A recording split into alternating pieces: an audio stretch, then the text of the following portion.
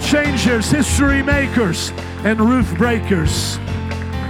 Because you never know who that person is that you're reaching, that's pushing you.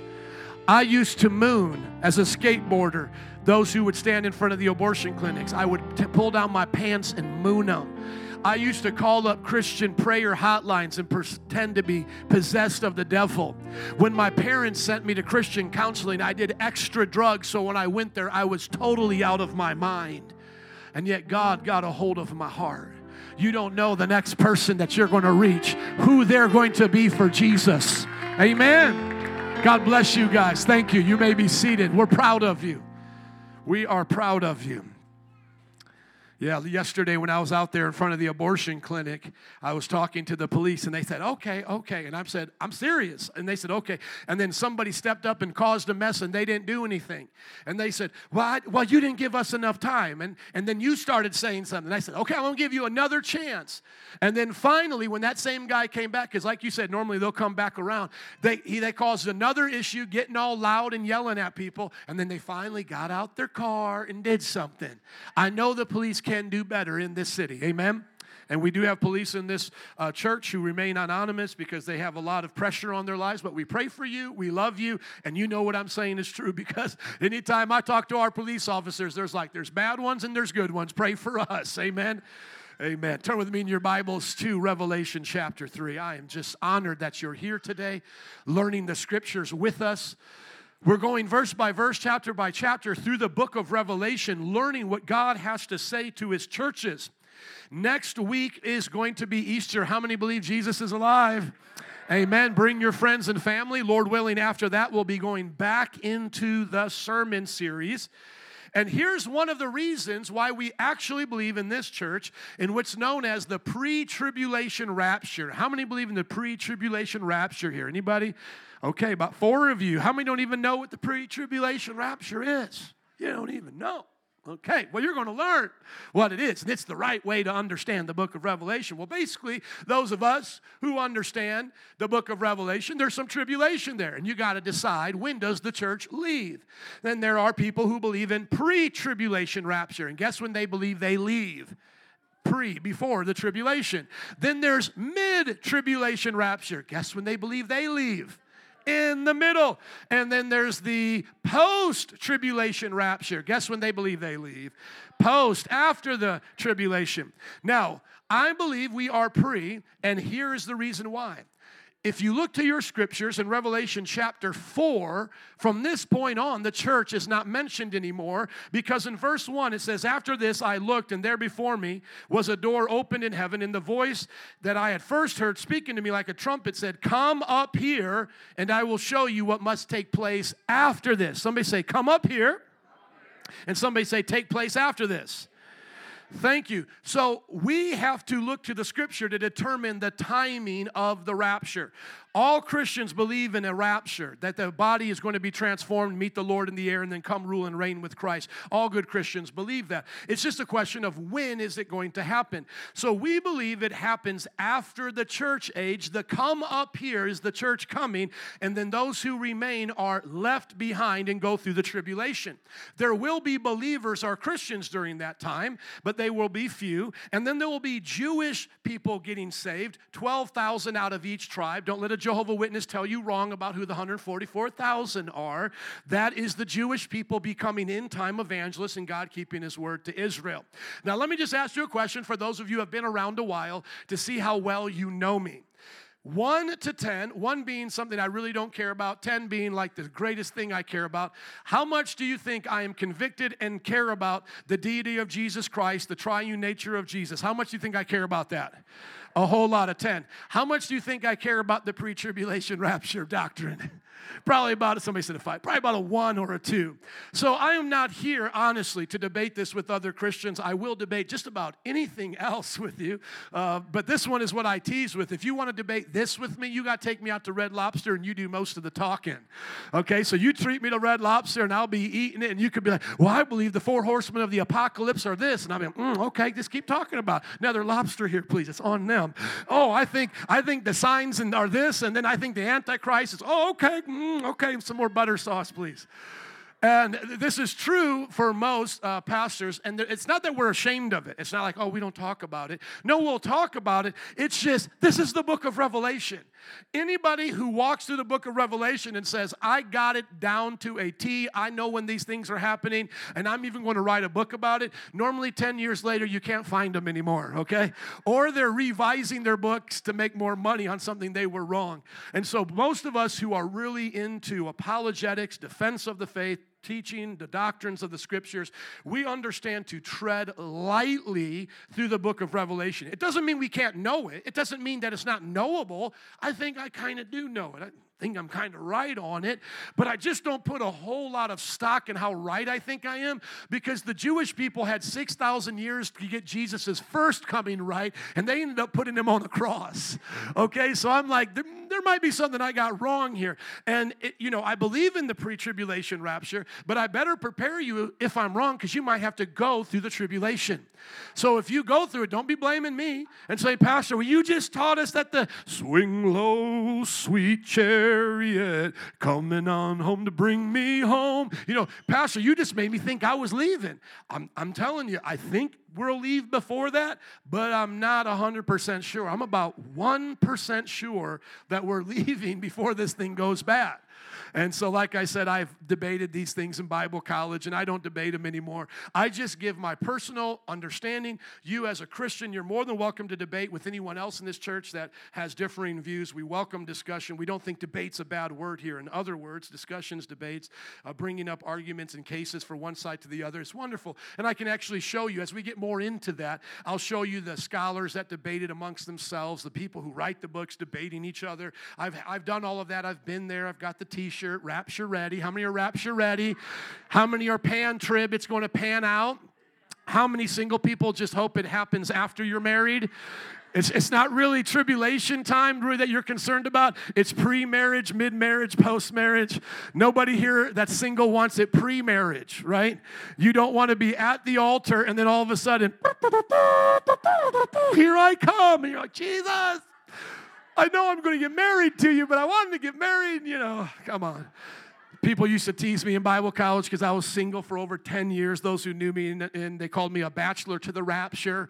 So I was going to be single for Jesus until he came. And some are called to do that. Some seriously are called to do it. That wasn't me. That was not me. I was like the one Paul was talking about. If you burn, you better get married. And I'm like, I'm burning, Jesus. I'm burning, Lord. Please, Jesus, please, please.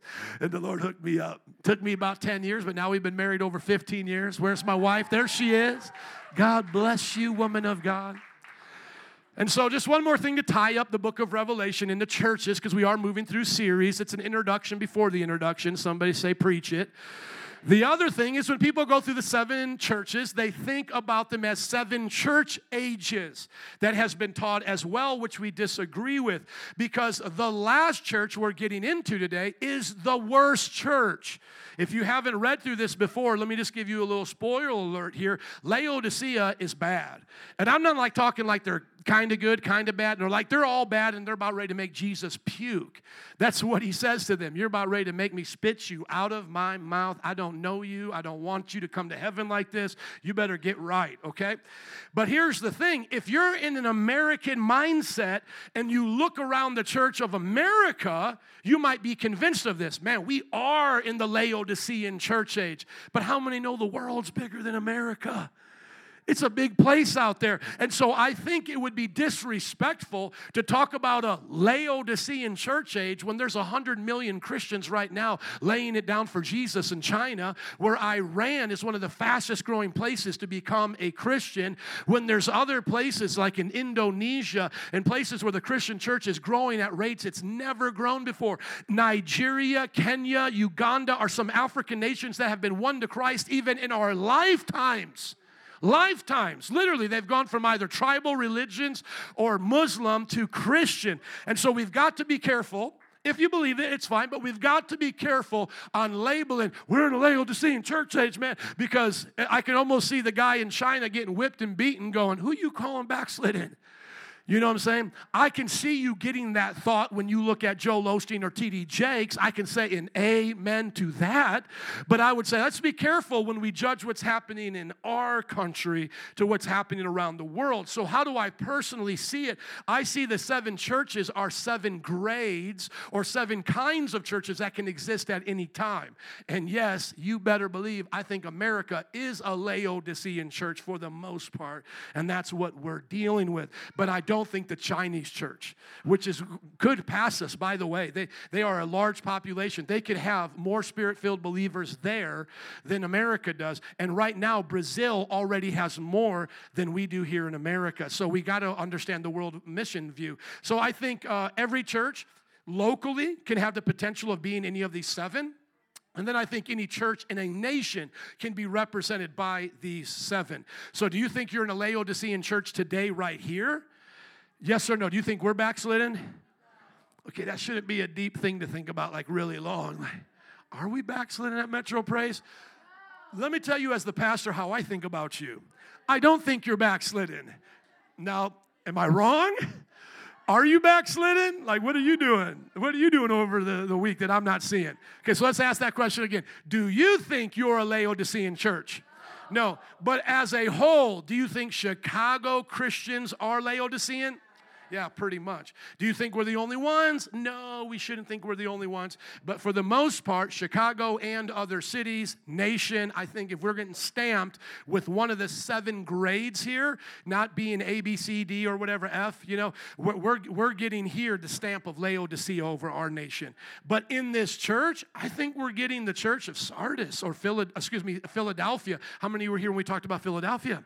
I think, I don't think I'm deceived, but I would hope that God would say we're a Philadelphia church. So as now we get ready to conclude this, have Easter, come back and start learning everything about the charts the best way that I can possibly do it. And brothers, have we bought the cork board yet? And do we got the thumbnails and the yarn? Because I so want to have a cork board here, and then have the yarn stringing from the 4 horsemen of the apocalypse all the way back here to the bowls of wrath in the vials. And then I want to look back at you guys like that one meme and be like, do you guys get it? Do you understand it? Because that's how I actually see Revelation. I know it's kind of funny, but I actually believe Revelation is cyclical. It talks about a certain time period, and then it repeats itself into another time period. So it's like a circle within a circle. It's so deep, man. Everybody go, whoa. Wheels within wheels. Ezekiel, man, interprets the book of Revelation. How many, y'all don't Sunday school enough. How many know about the wheels within the wheel? Revelation. Now UFOs supposedly. No, man, that's not what it is. But supposedly that's what people think. It wheels within wheels, flying saucers within the flying saucers, man. And it all fits together with the 4 horsemen. And Moses was seeing a burning bush because he was on hallucinogenics. Jesus was an alien. No, what we're going to do is back it all the way up. Everybody say, back that thing up. Talking about the truth of the scripture, amen. We're going to back it up and have you understand at least one solid interpretation of how this can pan out, what it can look like. Now, one last thing before we get into the message. I'm sorry if I said that before. I think there's like 4 introductions today. How many remember last week's message, the good feelings that we had, the happiness, as I was talking about, you're a pillar in the house of God. How many remember that? Remember that feeling, because you won't feel that today. You will not be feeling that good little warm, fuzzy, pastor loves me feeling today. Unless, I should say, that love can also be a rebuke. Because today we're going to talk about Jesus saying, those I love, I rebuke and discipline. So how many parents do I have in the house today? How many parents love your children enough to rebuke them and discipline them? How many know if you don't discipline a child, if you don't rebuke a child, that's actually not a sign of love. That passiveness is not a sign of love. It's actually a sign of neglect, non-love. If your baby's still wearing diapers after 5 years old and they're able to go potty, but you don't want to do anything about it, that's a problem, Mom. I'm not talking about children with challenges. I'm just talking about you being lazy, not wanting to do it.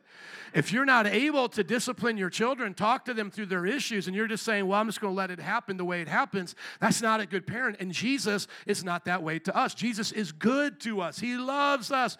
So if you can hear the love language, and I think there should be 6. How many know the 5 love languages? There should be 6. The language of rebuke, right? Because there's the love language of touch, physical touch, quality time. You guys know what I'm talking about. All of the gift giving, all of this. What's the 6th love language? Rebuke. What's the 6th love language of Metro Praise? Rebuke. Okay, you guys ready? Nobody's ready. Are you guys done? Are we done today? No, let's go to the Bible. Revelation chapter 3, starting in verse 14. I'll read it in its entirety by God's grace. We'll break it down, and then we'll go to application. Jesus speaking here. To the angel of the church in Laodicea write, these are the words of the Amen, the faithful and true witness, the ruler of God's creation. I know your deeds, that you are neither cold nor hot. I wish that you were either one or the other, so because you are lukewarm, neither hot nor cold, I'm about to spit you out of my mouth. Everybody say, oh, snap. It got real. You say, I am rich. I have acquired wealth and don't need a thing. But you do not realize you are wretched, pitiful, poor, blind, and naked. Somebody say, ouch. That's the truth. That's my Jesus. I counsel you to buy from me gold refined in the fire so you can become rich, and white clothes to wear so you can cover your shameful nakedness, and salve to put on your eyes so you can see. To those whom I love, I rebuke and discipline. Can I hear an amen? Jesus loved them enough to tell them the truth. So be earnest and repent. Here I am. I stand at the door and knock. If anyone hears my voice and opens the door, I will come in and eat with that person and they with me. To the one who is victorious, I will give the right to sit with me on my throne, just as I was victorious and sat down with my Father on his throne. Whoever has an ear, let them hear what the Spirit says to the churches. Can I hear an amen if you're hearing it? Amen and amen. Let's break it down. As is Jesus' pattern in the churches, as he speaks to them, he opens up with declaring who he is. Remember, the book of Revelation is not about revealing an Antichrist, Armageddon, all of those things. Who is it revealing? What is the book of Revelation about? Jesus. He is showing us who he is. Yes, we'll be celebrating Easter, but don't think about him as merely a person on the cross. We had Christmas a while back. Don't think about him merely as a baby in a manger. Who is Jesus? He is the Amen. He is the so be it, the right arm of God the Father coming down to enact his will. You don't want to mess with Jesus. He's the faithful and true witness. So when he came down and revealed himself as he showed us the Father's heart, everything he said was faithful and true. And lastly, he is the ruler of God's creation. So is Jesus just a mere creature, an itty-bitty God created by the big God because he's only the Son and there's the Father? No, he's equal with the Father, because how many rulers does the earth have, friends? How many King of Kings can you have? How many Lord of Lords can you have? How many creators can you have? How many first and last can you have? How many Alpha and Omegas can you have? How many self-existing I am that I am can you have? One. So who is God? He is the Father. He is the Son. He is the Holy Spirit. These three are one. They are not three persons acting as one person. That's a contradiction. They are not three gods acting as one God. They are three persons sharing the nature of one God. No contradiction. It is 100% logical. As a matter of fact, logic finds itself born out of the Trinity, the one and the many. Study that logical problem when you have time. Christians have no idea of their foundation. Christianity is the foundation of logic and reason and science. Do not let people push you into the realm of religion as if that's somewhere in the back of the bus where you don't belong. You belong at the beginning, at the front of the bus, in science and in rationality, logic, and all that is good for the humanities. Can I hear an amen? That is why the Christian worldview is the source of all truth. And I could do that at another time. But what I see here that many Christians miss is that when Jesus said all that about himself, many Christians now think to themselves, well, that just must mean he got all of that because he rose from the dead. No, he had that before he rose from the dead. The Bible says, in the beginning was the Word, and the Word was with God, and the Word was God. In arche, in the Greek, in arche, as my wife would say with the Greek pronunciation. We as scholars, we say it the wrong way, but the Greeks have to teach us. It's not arche, it's arche. Everybody say arche. Arche, where we get the word arch from. Ark, the beginning. In the beginning was the Word. Where do we hear that? In the beginning. Genesis 1, chapter 1. In the beginning. Jesus is there all the time. So it's not a man becoming God or a prophet becoming God. It is God becoming man. Do you notice the difference? And it's important because this is who he always has been. The only reason he took on flesh is so that he might die in place of our sins.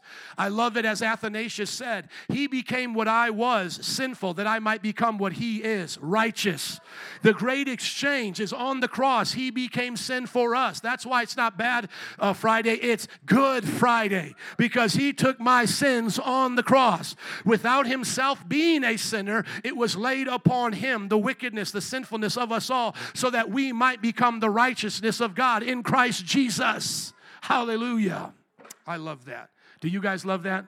That's who Jesus is. He is the Amen, which means so be it, the right arm of God confirming the will of the Father. He is the faithful and true witness. He is the ruler of God's creation.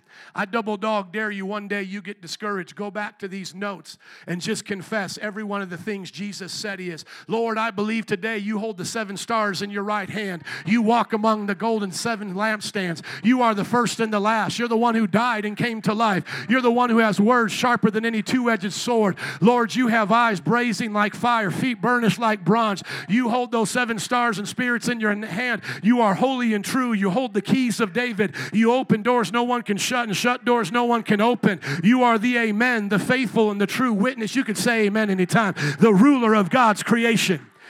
That's the book of Revelation. I don't care if we understand who the Antichrist is or get all the pre-tribulation, mid-tribulation stuff worked out. Get this. This is what Revelation is revealing to us, who Jesus is. Amen? Praise God for his great, wonderful grace to us. Now, there is no good news. Other churches, he starts off compliment, critique, compliment. Oh, that sounds like a good ibarito to me. A little plátanos, a little steak, and then a little more plátanos, right? Sounds like a good sandwich to anybody here that's into sandwiches as well. Some bun, some meat, some bun. No, not here. Boom, right into critique. Take it, because they're that bad. So what does he say? He says, your deeds are neither hot or cold, and because they're lukewarm, I'm about ready to spit you out my mouth. You make me puke. That's Jesus. Does everybody get that? He's like, you make me puke. You're sickening to me. Here's a help to understand the passage because some people misunderstand it. They think hot is living for Jesus, cold is living for the devil. So they're thinking Jesus is saying, I wish you were live for me, be hot, or live for the devil and be cold, but since you're lukewarm, I'm going to spit you out of my mouth. It doesn't mean that. Because number one, why would he say that I don't want you to be something when he really wants to punish one of the things that you are? He doesn't want to punish the cold person. He doesn't want to punish the hot person. He's only going to punish the lukewarm person. So say it like this. You have faucets in your house, don't you? He's saying, I wish you were cold. Because if you're cold on a hot day, you need cold water to cool you down. In the aqueduct system of the Roman Empire, they had cool springs coming in, and that would be wonderful on hot days. How many like cold tea? It's called what? Iced tea. How many like iced coffee, right? But how many know there's another knob on your faucet too, and it's hot? How many like hot coffee, hot tea? How many like a hot shower when it's cold? But how many also like a cold shower when it's hot? So he's not saying to them, I wish you would live for me or be like the devil, but because you're neither, I'm going to spit you out. No, the comparison of the neither is both are supposed to be good. And here's where you need to know the culture. The aqueduct system could come in both hot and cold, but lukewarm was not good. If you were in a town that only had lukewarm water coming in your aqueduct system, you were not doing good. But Laodicea, now watch this, was a rich town and was a rich city. Guess what they had there? They had banks that were there. And here now we're seeing that they say, we're rich. We don't need a thing. They were so rich that history records that when they had some natural disasters, the Roman Empire tried to come and pay for it. And they go, nah, man, we're so rich, we don't even need the government's help. We'll do it ourselves. They had a self-sufficient, rich mentality. But what does Jesus say to them? You say you're rich. You don't need a thing because you got all the banks and the gold and all the prosperity of the cold and hot water aqueducts. You have a metropolis that's booming. You think you're rich and don't need a thing. But here's what I say you are. You're wretched, pitiful, poor, blind, and naked. He said, you think you're righteous, but you're ratchet. You think you've got it together, but you are wicked. You are poor. Guess what else we learned from history? They also had there a fashion industry. And you know what they were known for? Was making the black dyed cloth. And he says to him, you're naked. You are absolutely buck naked. So imagine speaking to New Yorkers who have Wall Street, who have Calvin Klein, who dresses all in their chic black clothes and spend thousands of dollars for a t-shirt you can get at Walmart for $5, right? Imagine Jesus saying to New York, you're busted. You don't have nothing. You're broke. You don't even have a street, let alone a Wall Street. You don't have any clothes. You are naked. He's speaking to their culture. And if you ever wanted to know why, here in just a little bit, he's going to say, buy the salve when you buy your gold from me, and I'll give you salve for your eyes so you can see. The reason why he said that is because they produced eye medicine there. They had balms that would go in your eyes and heal eye disease. And he's saying, you think you're so smart. You have the best of medicine. You have the best of clothes. You have the best of commerce. But this is how I see you. You are naked. You are pitiful. You are poor. And guess what? You're blind. Are you knowing where I'm going with this to our application? Hold on, I'm going to get there, but I'm sure you can see it already. Doesn't our country, and especially our city, remind you a lot of Laodicea? With all of our riches, with all of our fashion, with all of our medicine, with all of our technology. And yet the pastors think, I don't need a thing. I got everything. We're mega. We're a mega church. We're a mega this. And what is God saying back? You're a mega mess. Because he's not looking at them on the outside. He's looking at their hearts. Somebody say, God, have mercy. Amen. But this is what I love about my Jesus. And everybody hear our hearts today. Whenever we preach, we always preach with the grace of God. We may be calling out sin, but it's still from the grace of God. If you have ever heard a message from us that you don't think came from love or filled with the grace of God, then please forgive us. But here is our heart. Our heart is to love you so much, to tell you the truth, so that you won't stay the way you are. As the old saying goes, God loves you just the way you are, too much to let you stay that way. And so listen to now Jesus. After he has rebuked them, after he has called them out, he has said, you are wretched, you are pitiful. He then says, come get gold from me, and you will be rich. He actually doesn't have a problem with the riches. It's just whether or not they're blinding them to the kingdom of God. The Bible says, seek ye first the kingdom of God, and then all these things will be added unto you. We come into the kingdom poor, not relying on any of our things. We come relying only upon Jesus. But what is Jesus' desire? To make us spiritually blessed, to make us physically blessed. He wants to give us the kingdom of God, which is more than we could ever think, ask, or imagine. And yet, how does he say to come? Humbly. Come. How many of you would buy gold from Jesus today if he said, come buy some gold? How many would show up and then have a problem and go, Jesus, I'm supposed to buy some gold from you, but I don't have anything to buy it with. But somebody told me to buy it from you. How many think that might be a problem? But how about this? Jesus not only sells the gold, he provides the substance to buy the gold. We buy that which he's offering through his blood. The blood of Jesus purchased for us all that we come and buy.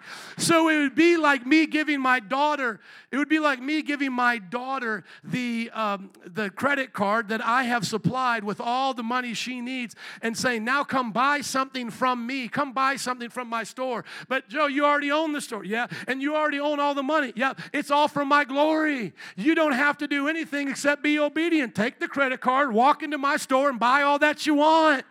It would just be like Gates or Bezos. Gates saying, come to Microsoft, get all that you want. Bezos, come to Amazon. The Walmart family, come. Here's a gift card we're giving you to buy our own stuff back.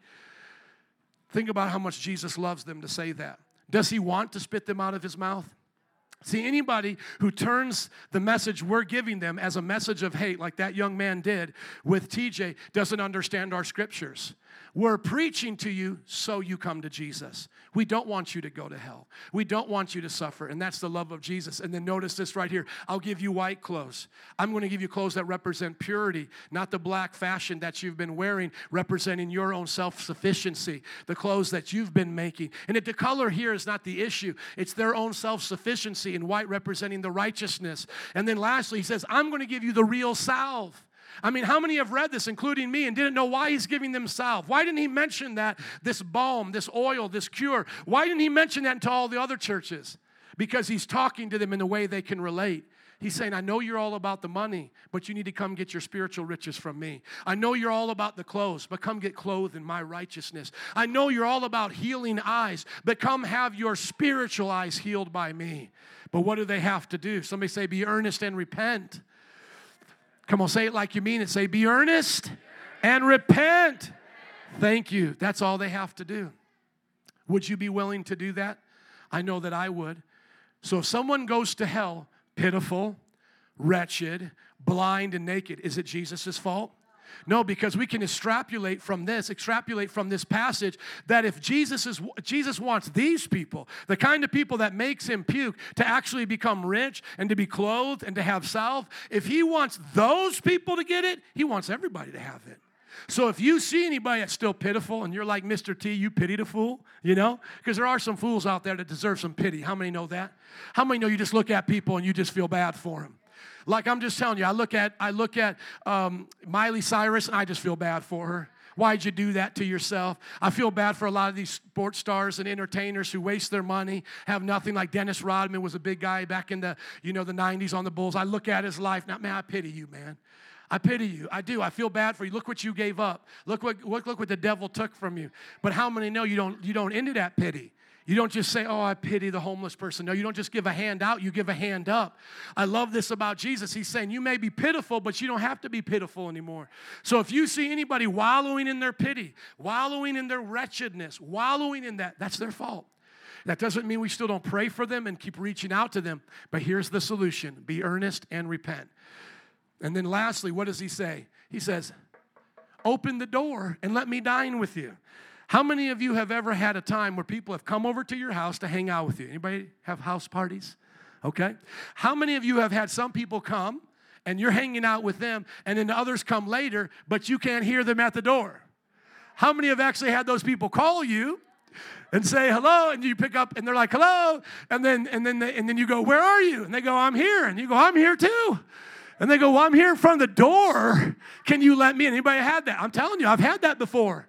See, what's the problem? We're not paying attention to who's still coming.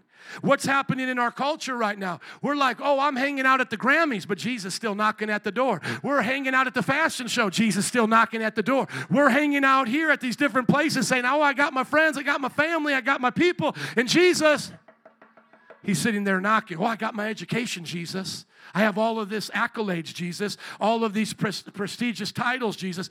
And he's knocking at the door. So what do you have to do? What is the assumption here? Is you have to stop doing what you're doing to get where he's at. We're so busy doing whatever we're doing, we're not hearing him knocking. You'll talk to people all the time. Well, I don't believe in Jesus because I don't see Jesus. You're not looking for him. He's not far from any one of us. Well, I don't hear Jesus. All you Christians talk about prayer and Jesus talking to you. I don't hear Jesus. Yeah, it's because you're hearing Bill Maher. You're hearing Oprah. You're hearing all these other thoughts in your own mind. You're not quieting your heart because the Bible promises, seek, you shall find. Knock, and the door will be answered.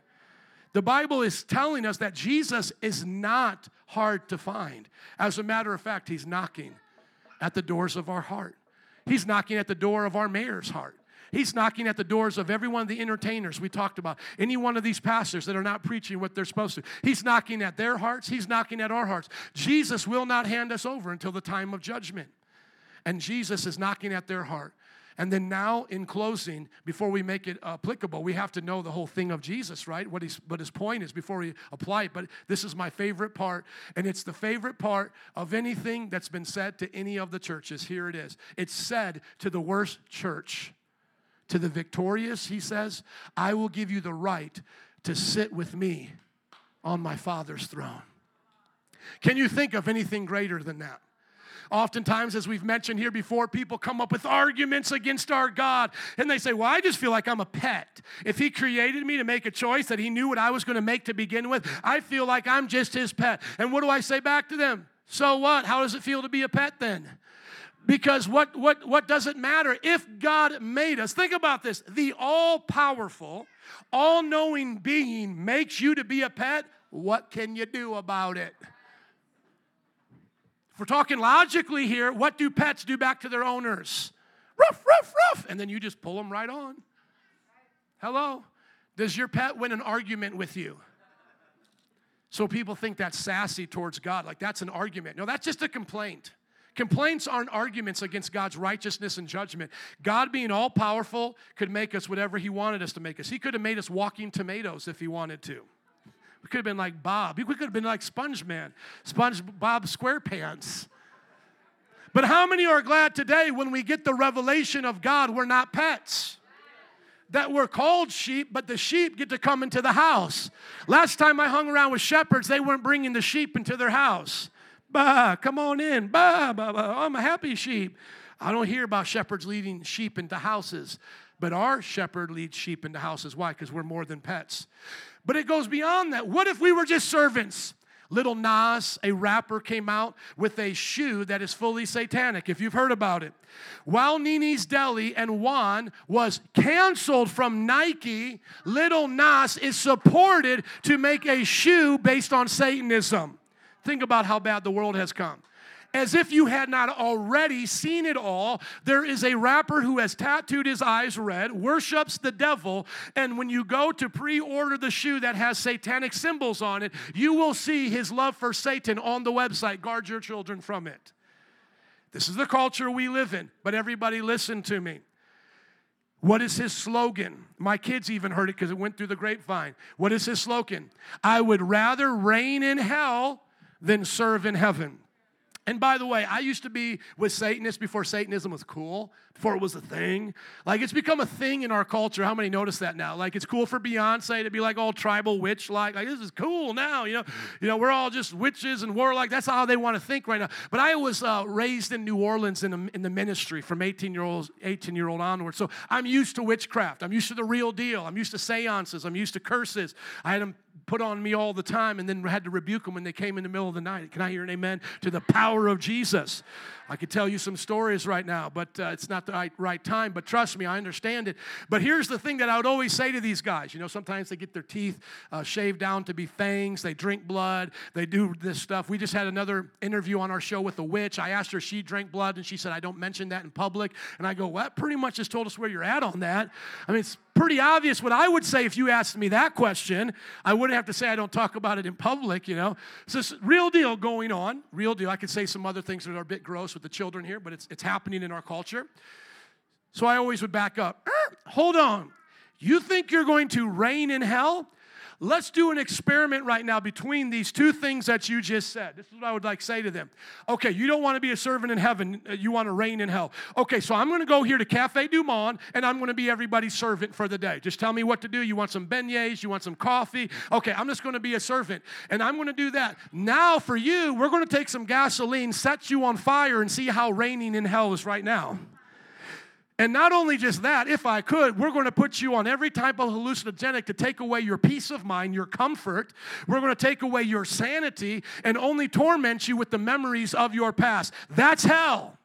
Hell is a place of loneliness, a place of torment. It is a place that never has a moment of sanity or clarity, mental anguish to the 100th degree, and it is a place of immense physical pain. It is not an AC/DC party.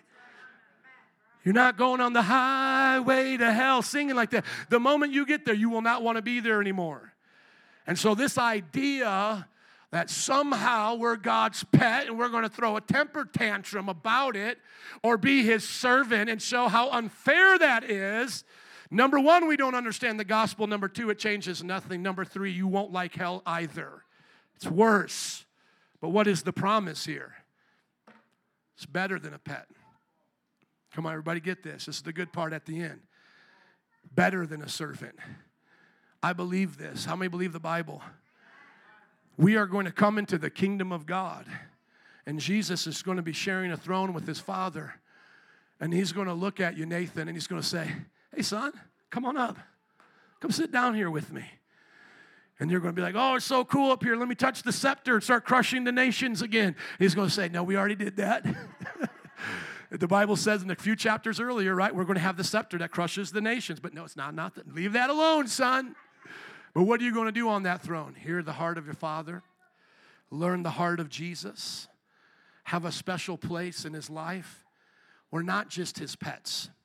We're not just his servants doing things for Jesus. Like he created us to be his gardeners. Just take care of my garden. How many know he could have done that just by having the creatures do that? He could have made whatever he wanted.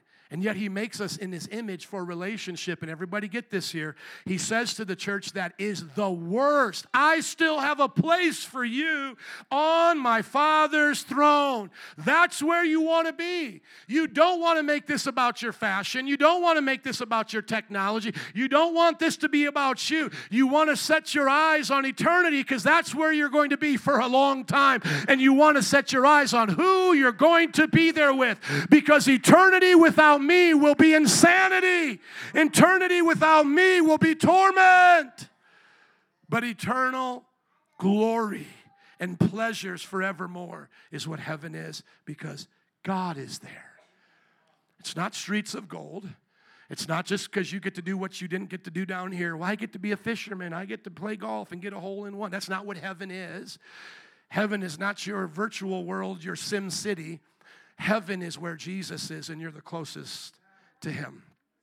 And he says, I have a place for you there. Somebody say, I'm listening, Jesus. Amen. In application, let's have Vinny come up, please. In application, I won't be as long. What do I see happening in our culture today? I see us fully falling into the traps of the Laodicean church. I see us taking on their same arguments. Well, we're rich, Jesus. Look at our economy. Jesus, we're healthy. Look at all of our vaccines. Jesus, we're fashionable. Look at all that we have. And Jesus is looking back at us saying, it's time to change. It's time to repent. So where does that start? That starts with us in the pulpit. It starts with people like me repenting for trying to be rich in the worldly sense and not serving you in the Christian godly sense. I, as a pastor, have to repent if the only reason why I serve you is so that I can have more money, more book sales. We need to hold our pastors to a higher standard. Pastors for too long have looked at the ministry as a way to come up. What about when ministry costs you something? Peter didn't come up in ministry in the sense of getting more notoriety, more prestige, more money. He got crucified upside down and martyred. Church, wake up, starting with the pastors. How about the people? You coming to this church going, well, I'm not a pastor. How do I wake up? Well, that's actually who he's talking to, isn't it? People like you, just like me, because we're all going to be held accountable for what goes on in this city. You need to stand up for righteousness. I'm tired of being out on the streets feeling like we're the only ones and then having to get into arguments with the only other Christians we meet. Hardly ever will I meet another Christian out there, and then if I do meet another Christian, what do they want to do with us? Well, is this effective? You know, TJ. Is TJ effective out here? Well, I like what D.L. Moody said. I like better what I'm doing wrong than what you're not doing right. Show us how to do it then. Show us, okay? We'll take the Eagle here at Logan. You go over here and take Humble Park. Show us how to do it. Don't Monday morning armchair quarterback the ministry. Show us how to be on your job, Christians. How do you go to your job and stand in righteousness? How do you make a stand in your family? Don't compromise. Why is it everybody right now can stand up for what they believe in, but the Christian feels ashamed of what they believe in? This is not a battle we're going to win with physical ammunition and warfare. We're going to win the battle of the mind through the heart. We're going to see hearts change and worldviews change. We need to preach to them to get there. The worst thing we can do in this culture is to tell the lukewarm person who thinks they're right with God that they're okay. That's the worst thing we can do, because they all think they're religious. Even though we still have a growing population of agnosticism and atheism, the number one person that I meet that hates what I'm doing is a Christian, supposedly. The guy that I argued with yesterday was a Catholic. I was raised Catholic.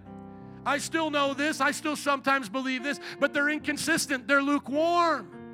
So don't make excuses, brothers and sisters, and say, well, I'm not as bad as this one. I'm not as bad. Are you lukewarm is the question. Because if you're not representing Christ on your job, you're lukewarm. The people on your job at this climate that we're in should know you're a Christian. Would they know you're a Muslim? Come on, women. Let's talk to the women first. If you were a Muslim, would the people on your job know you were a Muslim? Yeah, why? Because your dress would be different. Your talk would be different. You would have already asked them for the place to pray. You would have made sure that what? That family or business barbecues have halal options. Everybody knows the vegan of the office, let's be honest. The annoying one, come on. Is there going to be the vegan option for me? Just making sure everything in the vegan option. Do they know you're a Christian? Do they know you do not participate in the deeds of darkness? We still have an opportunity to have places of influence. Let us not think that shying away from these conversations is going to work for us in the better. In the long run, it won't. You and I will get pushed and pushed and pushed so far into the closet that there will be no place for us to go anymore. Some of you look around our city today and you think this is the way it's always been. It hasn't. Hasn't always been. Think about the time during the American Industrial Revolution. Everybody was coming to cities like Chicago. I wish I had some time to preach. Can I preach just a little bit longer? Is that okay? Amen. Let's talk about the I preached a little bit on the first part, but this is the good part too. I want to preach on this, okay? Please be patient. The American Revolution, Industrial Revolution happened to bring growth to places like Chicago, right? What did the Christians think during that time? They started seeing the farmers come into the big cities, get away from their families, their religious structure. What did they start to see happen, the Christians of the cities? They began to see that the young people coming to work these new jobs got addicted to the substances, the alcohol, the harder alcohol, the whiskeys that they were now bringing in their breweries and all of these things because they had the technology to make stronger proof, different than the beers and wines of their time, right? And they saw them get with loose women, the prostitution. Do you know what this place right here, right on the other side of us, started as? Onward House, Christian. Going to provide housing for Christian people during this time. YMCA, Young Christian Men's Association. They started businesses and opportunities for Christians to have places of safety and Christian worldview to continue to operate in the world. D.L. Moody went down to the poorest places of Chicago and said to the young people, if you come faithfully, I'll buy you a new set of clothes and I'll help you get a job. That's how Moody started. Salvation Army, Goodwill, all of these different places. Christians bringing answers to their society. Well, I had one businessman tell me, well, I'm a businessman. I don't do those other kinds of things. First of all, shame on you for thinking that. You're different than us because you're some kind of a millionaire or businessman type. But listen to me. Anybody ever heard of the Christian Businessmen's Association? You know why that started? After the boom of World War II, the boomers were booming and the jobs were coming forth and all these people were getting into the Wall Street and into the places of influence. And you know what they began to realize? Money can't buy them happiness. Money couldn't buy them a home, a happy home. They would have a house but not a happy home. So these businessmen began to get together from Wall Street to the places in Chicago. Matter of fact, the first place I preached outside of a church here in Chicago was at a Christian businessmen's meeting. A brother from the church invited me. You know why they did it? Because they said, brother, we can't just work for money all the time. We're going to destroy our lives. Let's get together and do a Bible study. Let's ground our faith. Let's remind ourselves why we have jobs, houses, and lands and entrepreneurship. Even to this day, Google, Microsoft, Apple will have talks like TED Talks. TED Talks themselves are a throwback to these times when people could hear about the meanings of humanity, the meanings of business, the meaning of these things. Where are the Christians? Here's where we are. We're taking the back seat now. And sadly, the only ones that come forward into those positions are the compromisers. Don't accept that. Don't accept that, young people. There was a story in Canada of a drunkard getting saved at a storefront church just like this. He was a drunkard that would always come back and forth on a street like this, and the preachers and the people were always reaching out, and one day they brought that drunkard in. He got saved, sanctified, filled with the Holy Ghost, and then he eventually brought his family, and his son came. The son is now, I believe, the third or the fourth most wealthiest person in Canada, and he's building Christian, conservative Bible schools and elementary schools in the nation of Canada. From a drunkard getting saved to a young man now on fire as a billionaire. It's time to stop compromising. It's time to stand up for what we believe in, lest we get spit out of the mouth of Jesus. There used to be a group called Teen Challenge, and I speak this as a man of God to anyone listening to me. I rebuke Teen Challenge for what they have done in Jesus' name. I've said it privately, now I say it publicly. Teen Challenge was a great, and is in so many ways, a great organization, but they need my rebuke and love today. Can I hear an amen? Amen. Stand with me when they call me up, right? Okay?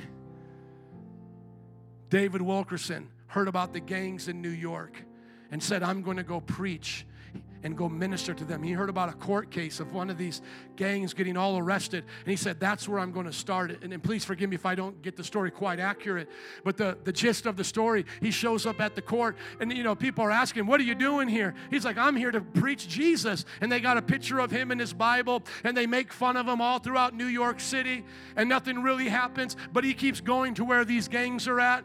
One of them, the leader, is named Nicky Cruz. His mother is on witchcraft. He was dedicated to Satan as a child. He then says to David Wilkerson, I'm going to slice you up, mine, in 1,000 pieces. And then David Wilkerson said, every one of these pieces will be saying, Jesus loves you. Nicky Cruz eventually gave his life to Jesus and became one of the greatest urban evangelists. And that started Teen Challenge, where young people would come off the streets, go into a program, and get sanctified and learn the things of God. And I want to spiritually slam this right now, just on their little toesy-woesies until they get back to doing the things of God. And they just closed the one in Chicago and sold it to a condominium place.